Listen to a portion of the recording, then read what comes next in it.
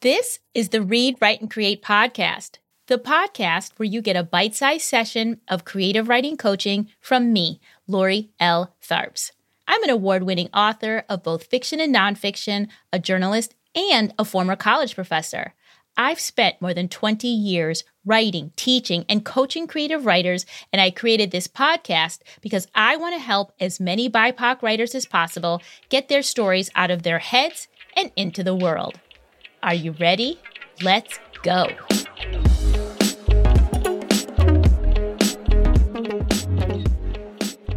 On episode 18 of the podcast, I am so honored to have as my guest the Marita Golden. Over the years, her life and her work has served as both personal and professional inspiration to me and so many other writers. Marita Golden is an award-winning author of over 20 works of fiction and nonfiction. Her books include the novels The Wide Circumference of Love and After, as well as the memoirs Migrations of the Heart, Saving Our Sons, and Don't Play in the Sun, One Woman's Journey Through the Color Complex.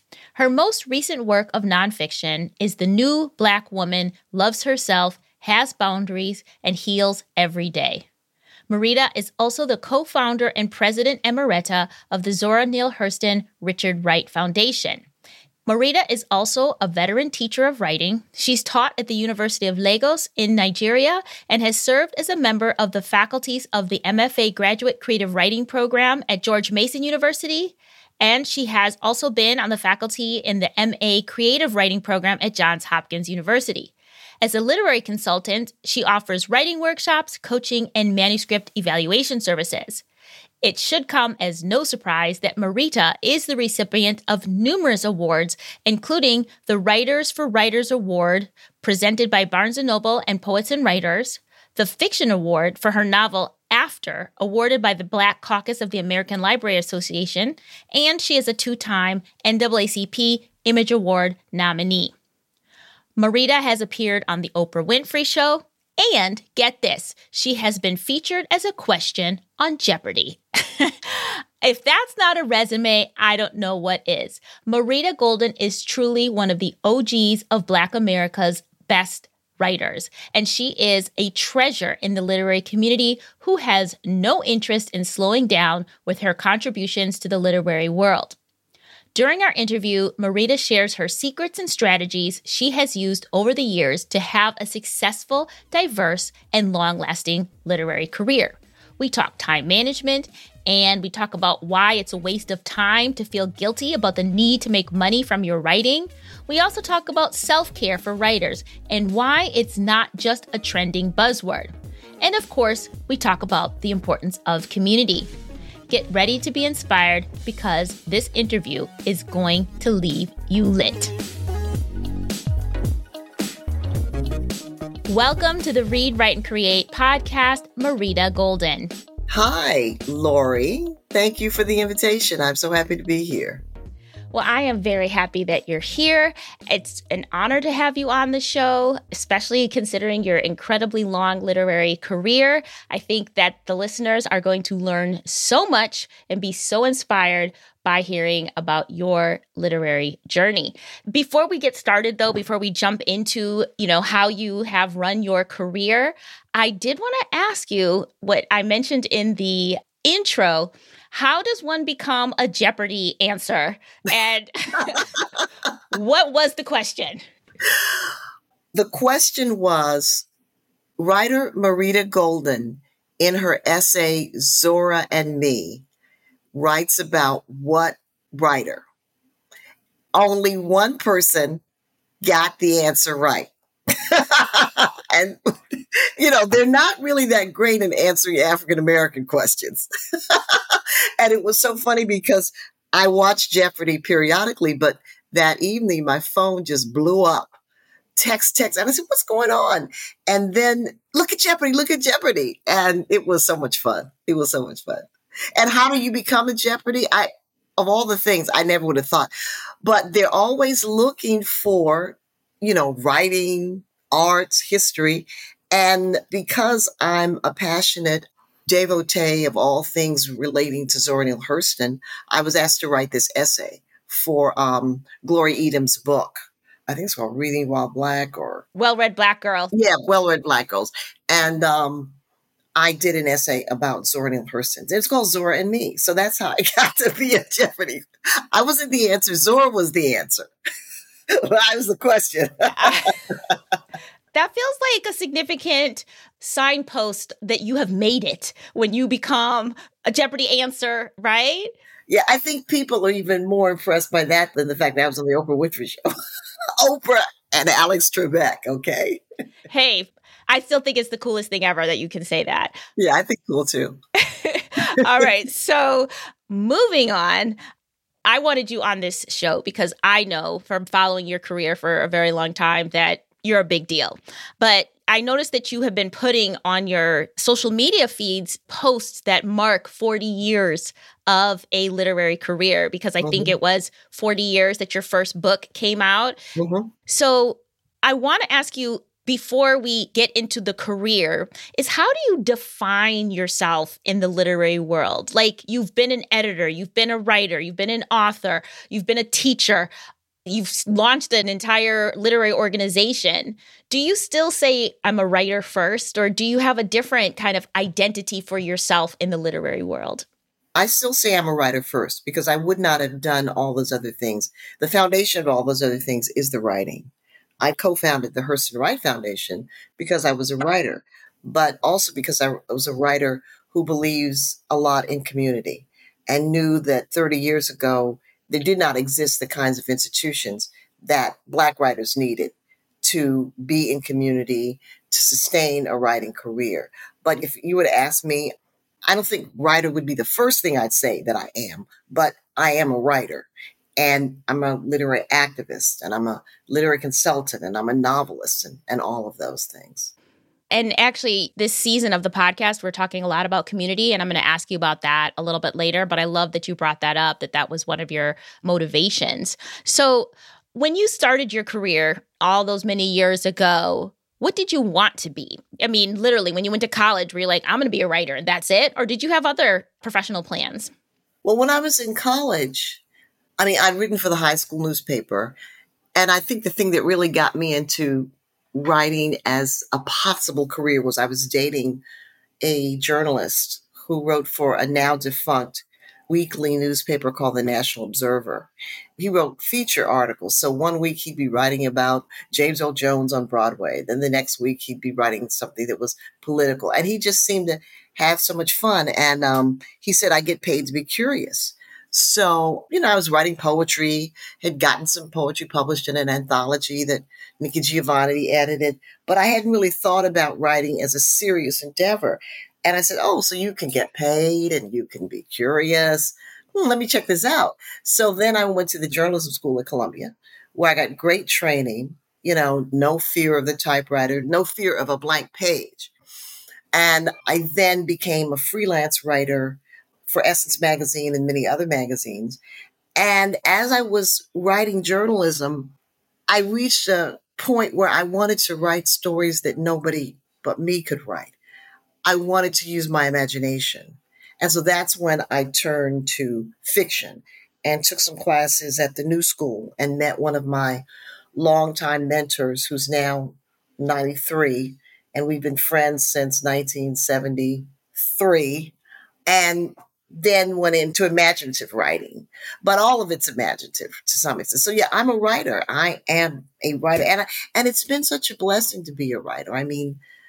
My writing has taken me all over the world. My writing has forced me to tackle issues that I wanted to tackle, that I was afraid to tackle. I wrote a novel about Alzheimer's disease back in 2017, which I have no connection to, but that launched 4 years of writing. The novel came out. Then I did a big piece for the Washington Post on the fact that African Americans are more likely to get Alzheimer's.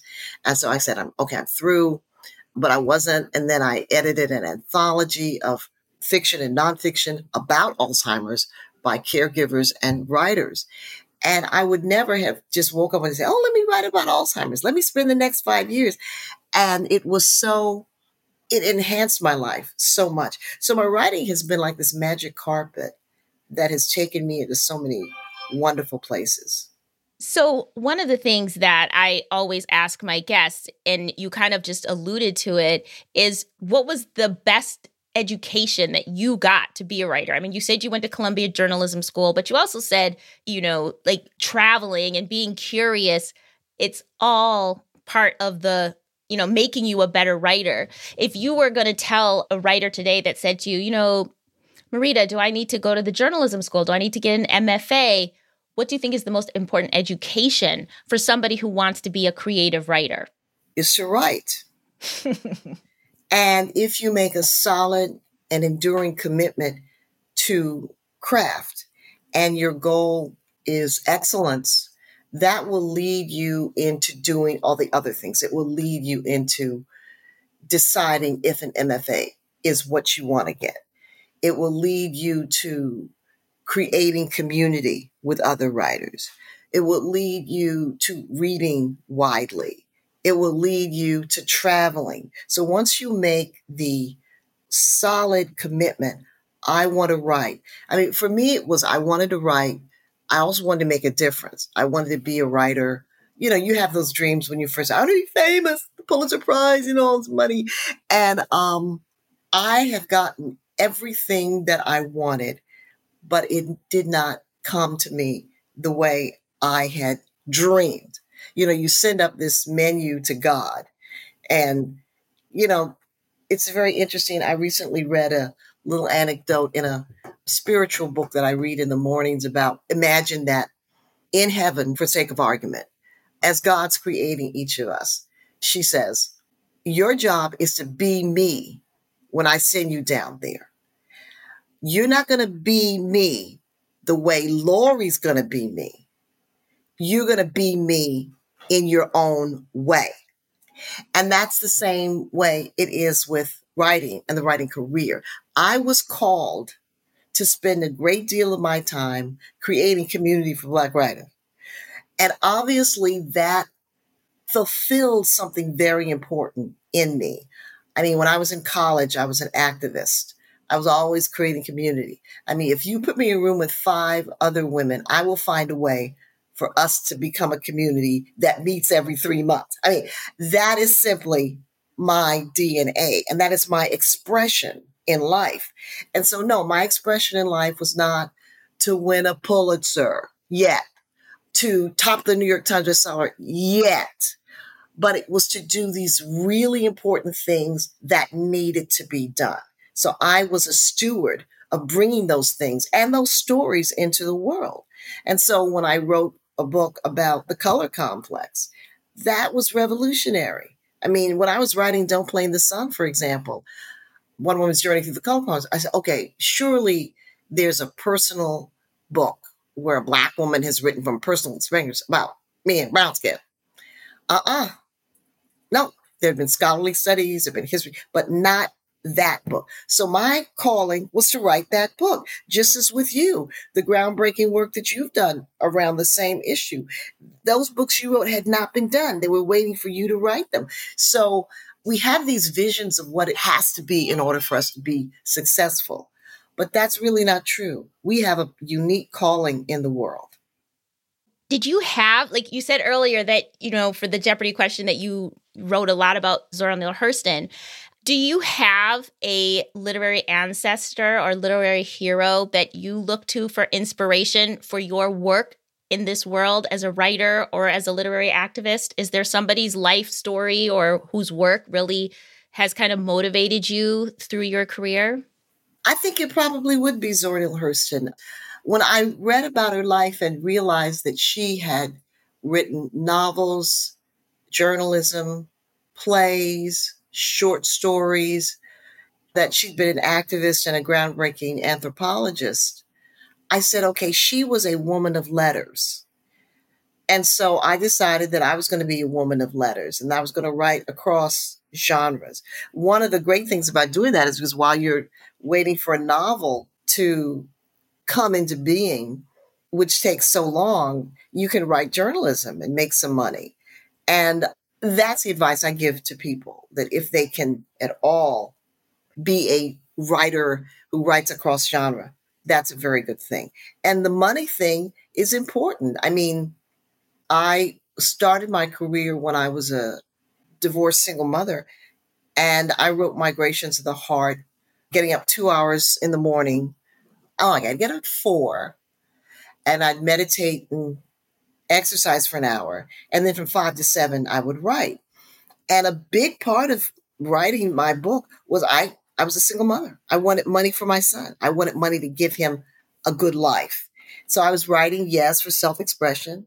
I mean, when I edited the anthology, Wild Women Don't Wear No Blues, this compilation of Black women, and that's my best-selling book, Wild Women Don't Wear No Blues, Black Women Writers on Love, Men, and Sex. The fact that it has sex in the title, I'm sure, is one of the reasons it's a bestseller. But I had decided that I wanted to buy a house.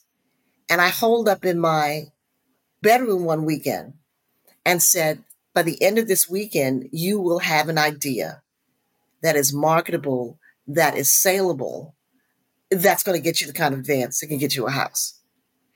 And I came up with that idea. And of course, the novels sort of come to me in different ways. When I wrote Saving Our Sons, Raising Black Children in a Turbulent World, yes, that was a response to the violence in the Black community, the drug wars, and the fact that my own son had seen some of his friends get killed. It was also money. I wanted to get my son out of the public schools where he was in physical danger and put him in a private school. So I wrote a book that got me a 6-figure advance. So I don't think we should ever be afraid to say, I want money. I'm writing this in part for money. You know, writers are the only people that are assumed to do this for altruism. No. I so glad you brought that. You're like anticipating all my questions. Of course you are, because you've been in this game. You know these questions, which is always, writers are always struggling, right? With, well, how do I make art and make money, right? And I think that's so, I love what you said, because people think that as writers, we're supposed to be fairies or mermaids, you know, like these mythical creatures that flit around and ideas float in our heads and we eat fairy dust to keep ourselves fed. No, you wanted private school for your son. You wanted to buy a house. And so you used your skills to create a marketable book. But let's review, everyone, just in case you didn't hear it in the intro. Marita has written 21 or 22 books. Well, if you count the new editions of old books, which you're supposed to do because that's got a new ISBN, it's 22. Wow. So throughout your career, you did this amazing thing where you were able to give birth to your creative fiction projects that came whenever and however they came. You were able to do nonfiction projects that you were passionate about. And I was heading a major literary organization. Sometimes I say, Marita, how did you do this?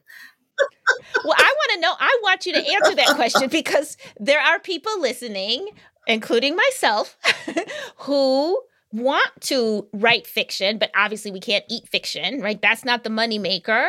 We care about issues. We do want to put our name on something, maybe nonfiction, and maybe we even want to be involved in other things. And you're a mom and a wife. So can you give us an idea? And again, as much of the actual, you just said you got up at 4 a.m. So did you hear that, people? She got up before the sunshine. That meant I went to bed by 10. So tell us a little bit about, these years where you have a child, you have other obligations, you're writing more than one book. Like, what does that look like? Not just the, I get up at 4, but you can tell us a little bit about the daily schedule, but also mentally, what kind of mindset do you have to have? Because if it was just as easy as okay, so you do this, ta-da, you too can write 21 books and create an organization. There has to be a certain mindset that kept you in that flow state of creation. Can you talk a little bit about what does that look like when you're juggling all these different things? Maybe you have a certain schedule. Again, maybe you broke up your day differently. What was that like for you? I think all of those things that I was involved in were passionate activities that fed me and enlarged me. So that, for example, when I was teaching at Virginia Commonwealth University, I taught 3 days a week, and I was in the creative writing program. So I had those classes, but then I had 2 days of the week that if I wanted to, I could devote to writing. But I was always a person who would write a couple of hours a day. I'd say, okay, I'm working on a novel, so I'm going to write 5 days a week for an hour and a half or 2 hours. With the foundation, Clyde McIlvaine co-founded it with me. And I could be on the phone with Clyde at 8 o'clock in the evening to solve a problem or to figure out how to do something. And so the teaching had its place. The literary activism had its place. The writing had its place. But also have always been a person who could take care of myself. And that's crucial. My mother died when I was 21 and my father died when I was 23.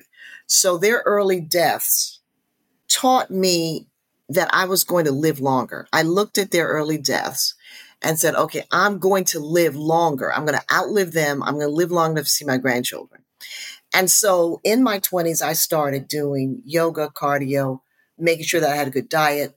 If I was mentally crazy, I would go see a therapist.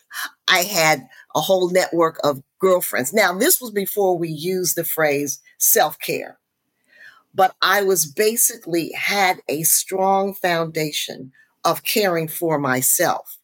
And I was also good at saying no. My no gene is very strong. And so I could always set boundaries. I said, look, I have to write. I have to put in my 90 minutes. So, know what? I can't do that. If something came up and I couldn't do my 90 minutes writing at my desk, I would write while waiting in the doctor's office. I would write while I was on the subway. I would talking to my recorder while I was driving over to VCU. So that having made the solid commitment that a writer is who I am, writing is what I do, it was simply a natural part of my life. And since I decided that literary activism is who I am and what I do, it was a part of my life. And all of these things, in addition to being a wife and a mother and all, they fed me. Anything that sapped me, I got rid of it. And I talk now because I've written these 2 books, The Strong Black Woman and The New Black Woman. I really talk to writers a lot about caring for yourself. Writing is exhausting. It takes a toll on your body. It can be physically draining. And I don't think writers do one thing enough, and that is celebrate ourselves. We have a tendency to say, well, when the novel's finished in 5 years, then I'm going to go out for dinner. No. I celebrate myself along the way. When I was writing my last novel, when I'd gotten about 80 pages of it and I'd sent it off to my agent, I was so glad that I'd done those 80 pages. I bought a ticket to the Universal Circus just to go out and have fun. Because if I waited till the novel was finished, oh my God. So I'm a good person for weaving in rest, respite, celebration, all of that, which feeds you. And we have a long tradition as people of color, women of color, and writers of people doing that. For example, Rosa Parks did yoga.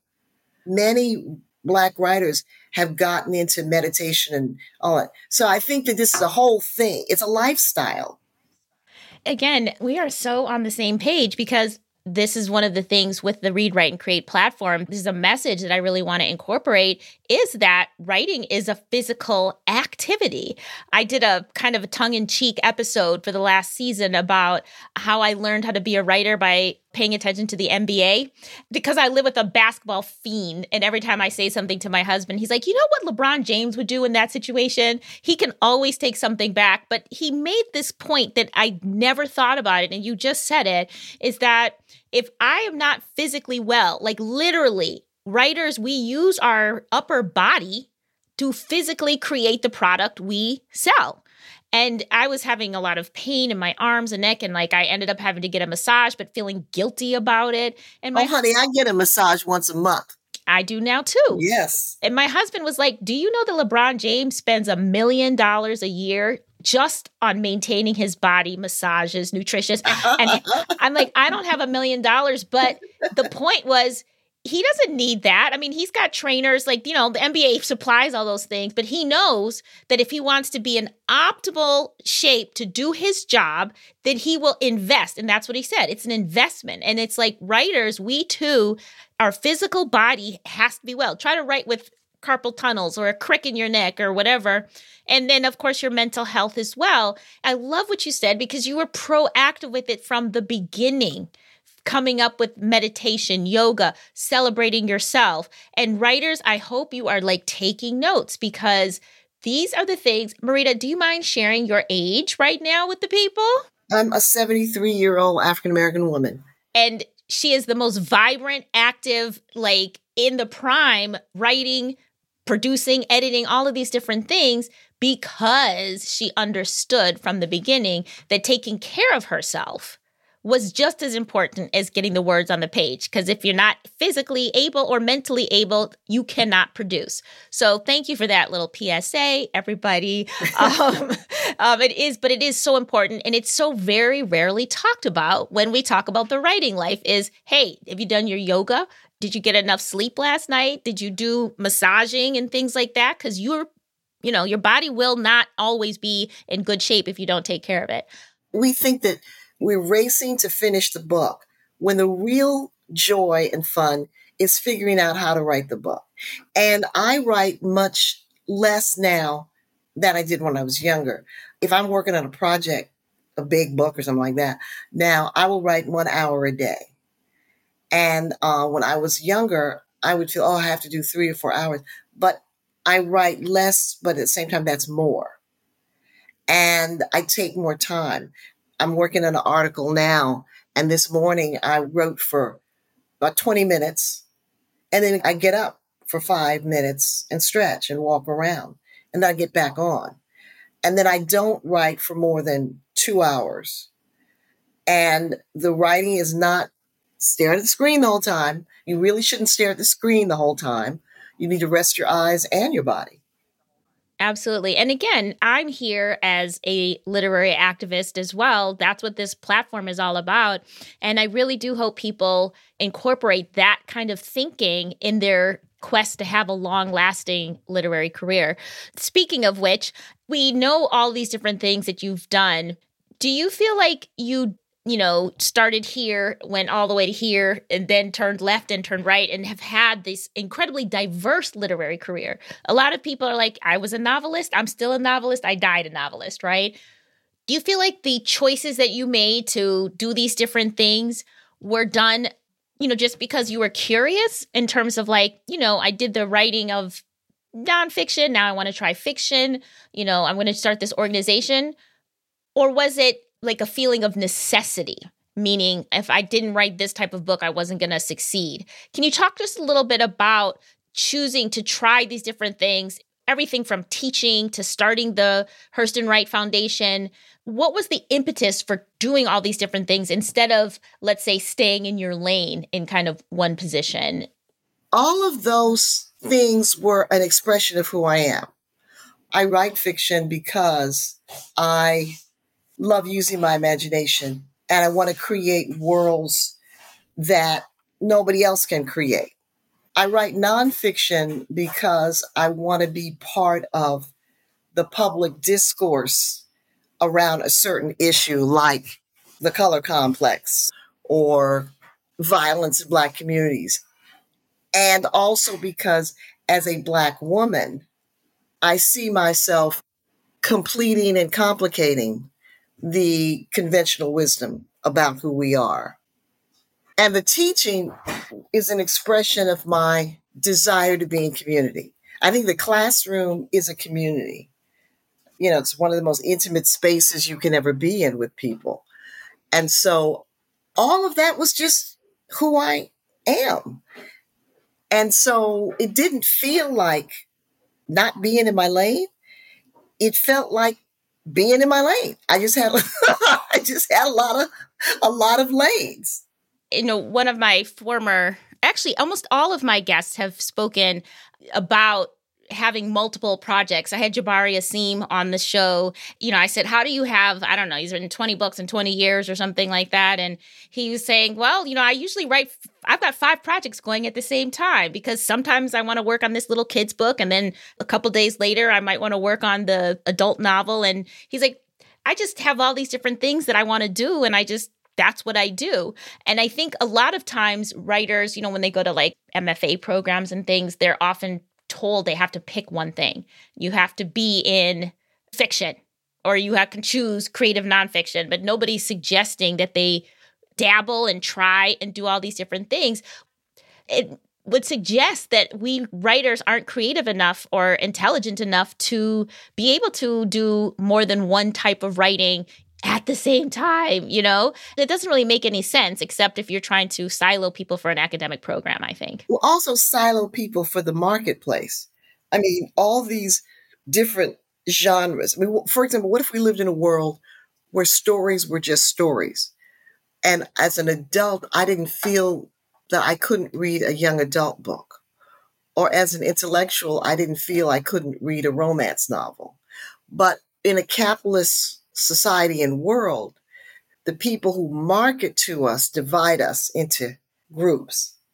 But in reality, they're all stories. They're all stories, whether it's journalism or an anthology or whatever. And that's very, very liberating. It absolutely is. And that's why sometimes I just call myself a storyteller, because oftentimes when I say I'm a writer, people are like, well, what do you write? I'll be like, everything. I write everything. So we've already hinted a little bit, but I want to talk about community a little bit, and specifically community when you are a writer of color.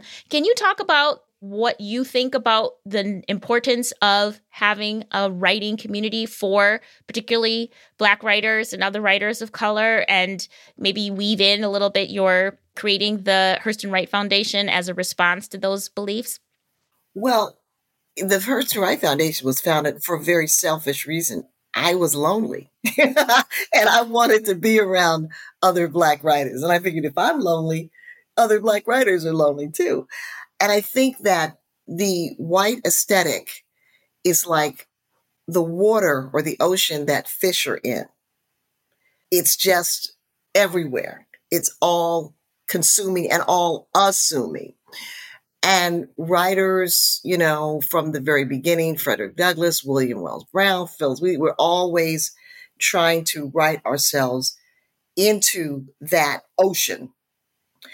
And writing can be such a lonely occupation. That's the good thing about it, that we are alone with our thoughts and we think these deep thoughts. But there's so much that we don't know about the subjects we're writing, the characters we're creating. And if we are hermetically sealed and never questioned and never challenged, we don't create as effectively or as brilliantly. And for Black writers, it's just enormously gratifying and soul-saving to be in a room where the foundation is already established and you don't get irrelevant, extraneous questions that challenge the legitimacy of the story you're writing. I think it's so interesting that the Hurston Wright Foundation and Cave Canem were basically founded in the same year. And Toy Derricott and Cornelius and I were all sort of part of that same generation.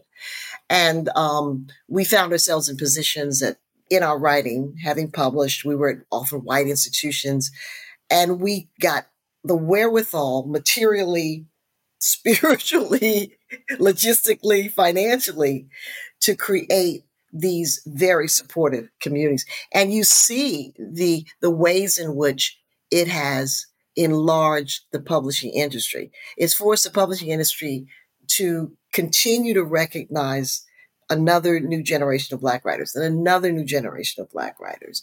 And so we have in these institutions created safe havens for us, which helps our creativity. And we're continuing to contribute to American culture, and not just American culture, but world culture. One of the most satisfying trips I ever took was to Turkey years ago, back in the 90s.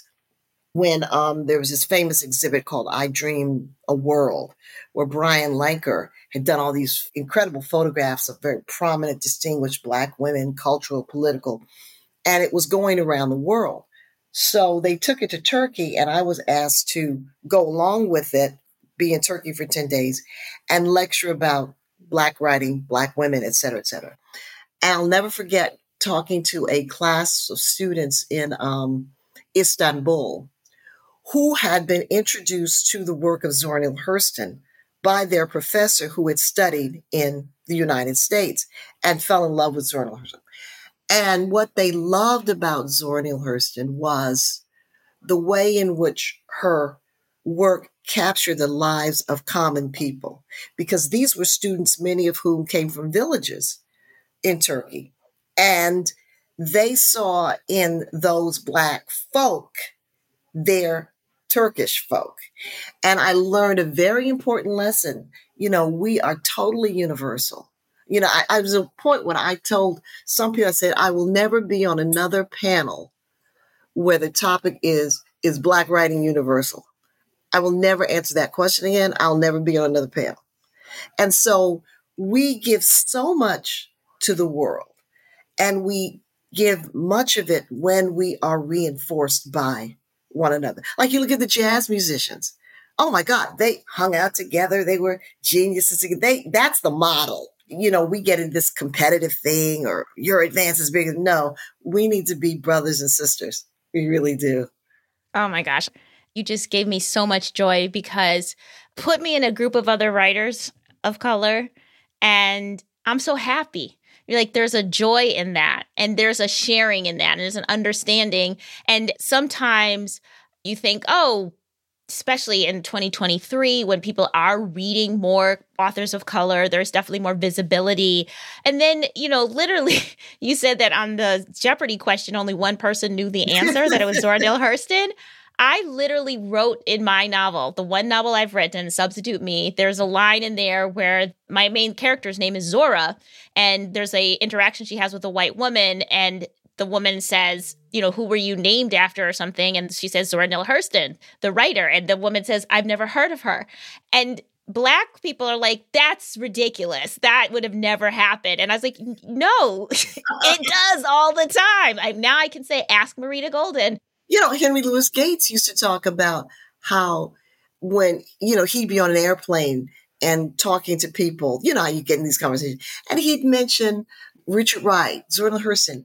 These people would have no idea he was talking about. Yeah, it was assumed that he would know Thoreau. He would know all the great white writers, but there's no need for them to know the Black. And we've given so much. If you were to take African-American culture out of America, wouldn't be anything. And the great thing about America is this dream of multiculturalism from the beginning. As we begin to wrap up, I have two final questions for you. One, if a writer, and I say emerging writer, I don't like to say young writer because I don't mean the 22-year-old necessarily. You could be 62 and be like, I'm ready to start my writing career. But if you had the opportunity to speak with an emerging writer who's really excited to start their career as a creative writer, whether it was creative nonfiction or fiction, what would you give them as the one piece of advice to pursue this career as a career seriously? And I don't necessarily mean a career to make money. I just mean that they're ready to dedicate themselves to their writing. Well, write, strive for excellence, and don't be afraid. When I was writing my book, Saving Our Sons, which was set at a particular moment in history, the 80s, the 90s, the drug wars. As I was writing, my question was, how can I write a book that 30 years later, people will still want to read? And so when I'm writing, I'm trying to write for the future readers. So that forces me to strive for excellence. That forces me to strive for beauty. And that makes it such an incredible experience that's very challenging, but that keeps growing me and expanding me. So write, don't be afraid. I love that. That's so, so good. And strive for excellence. Strive for excellence. No matter what you're writing, the best romance, since we got in these boxes, the best YA, the best science fiction, whatever. And I love that, to keep that thought in your mind of like, how can I write something that people are still going to want to read 20, 30, 40 years from now? That's the question you should be asking yourself. Not how can I get on the bestseller list when this book comes out? How can I write something that people will still want to read? All right, Marita, last question. What's next for Marita Golden? Is it another book, another organization, a trip around the world? Well, I don't know. And that's the great thing. I mean, right now I'm writing a magazine article about elderly caregivers caring for elderly people for Yes Magazine and the crisis around that in America. I have no idea what I'm going to do next. And I love that because so many things have come to me as a surprise. And my last two books, The Strong Black Woman, How a Myth Endangers the Physical and Mental Health of Black Women, and The New Black Woman, Loves Herself, Has Boundaries, Heals Every Day, came out of my personal experience and have really put me in a position where I'm doing a lot of talking and speaking around the country around self-care, mental health. And this is an issue that is resonating particularly post-COVID.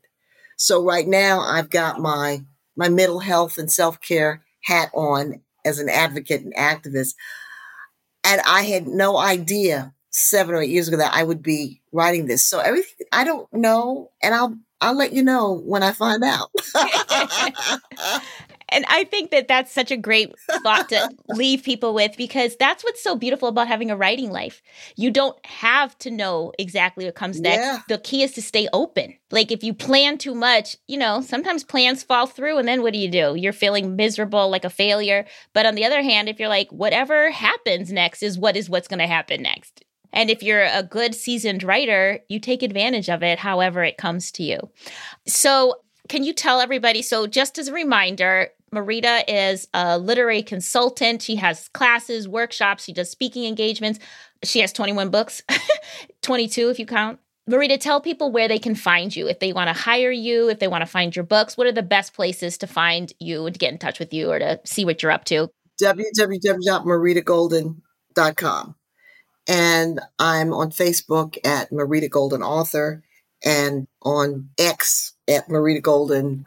But yeah, reach out to me through my website. You can send me an inquiry there. And on my website, you can buy my books. You'll see everything about me. So, of course, we'll put those links in the show notes. Marita, thank you so much. This has been such a treat. Oh, this was so much fun. So much fun. Yay. And I may have to come over there and do that little retreat with you in sunny Spain. I would love that. I would love that. Stay tuned.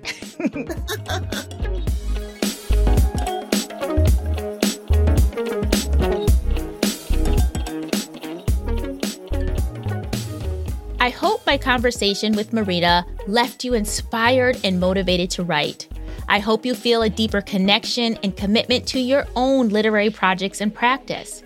Here are some key takeaways from Marita that I hope you will apply to your own writing life. Number 1, have a strong foundation for taking care of yourself early in your writing career. Take care of your body and your mental health if you want to live long and have a prosperous literary life. Number 2, there is no shame in taking on literary projects that will pay the bills and afford you the lifestyle you want to have. So write what you have to write. Number 3, writers need community. You need your literary brothers and sisters. Find yours and stay connected. Number 4, the best education you can get as a writer is to write. And finally, number 5, strive for excellence and don't be afraid. Don't focus on making the bestsellers list next week. Strive to write something that people will still want to read in 20 years. All right, those are Marita's takeaways. Apply them to your writing life and see what happens. The Read, Write, and Create podcast is produced by me, Lori L. Tharps. Our editor is Brad Linder, and our theme music is by Wataboy. Be sure to subscribe to our show on Apple Podcasts, Spotify, Audible, or wherever you listen to podcasts. And if you're looking for more creative writing inspiration, writing prompts, and useful resources for your literary life, be sure to check out all of the amazing content on the Read, Write, and Create website at readwriteandcreate.com. While you're there, you can also sign up for the Read, Write, and Create bi-monthly newsletter, which is the first place where you'll find out about my latest classes and creative offerings. So be sure to sign up for that too. And on the website, you can also find all of my social media handles, where you're most likely to find me on Instagram at Lori L. Tharps. And also, we do have a new dedicated Read, Write, and Create Instagram account, and that's at Read, Write, and Create, with create spelled C-R-E and the number 8. Read, Write, and Create. Be sure to be following that Instagram account, because that's where we make our announcements about upcoming events, also upcoming giveaways. So yeah, make sure you're following us there as well. And I gotta remind you, if you know any BIPOC writers who might need a creative pep talk, please share this show with them. You can share it online, you can share it in real life, you can put a bumper sticker on the back of your car. I'm okay with whatever you do. Just help us get the word out. Tell everybody about it. Leave us a rating or a review on your podcast platform so that more people can get the inspiration they need to keep writing. Thanks, everybody. I'll be back in 2 weeks on Monday. Until then, keep writing.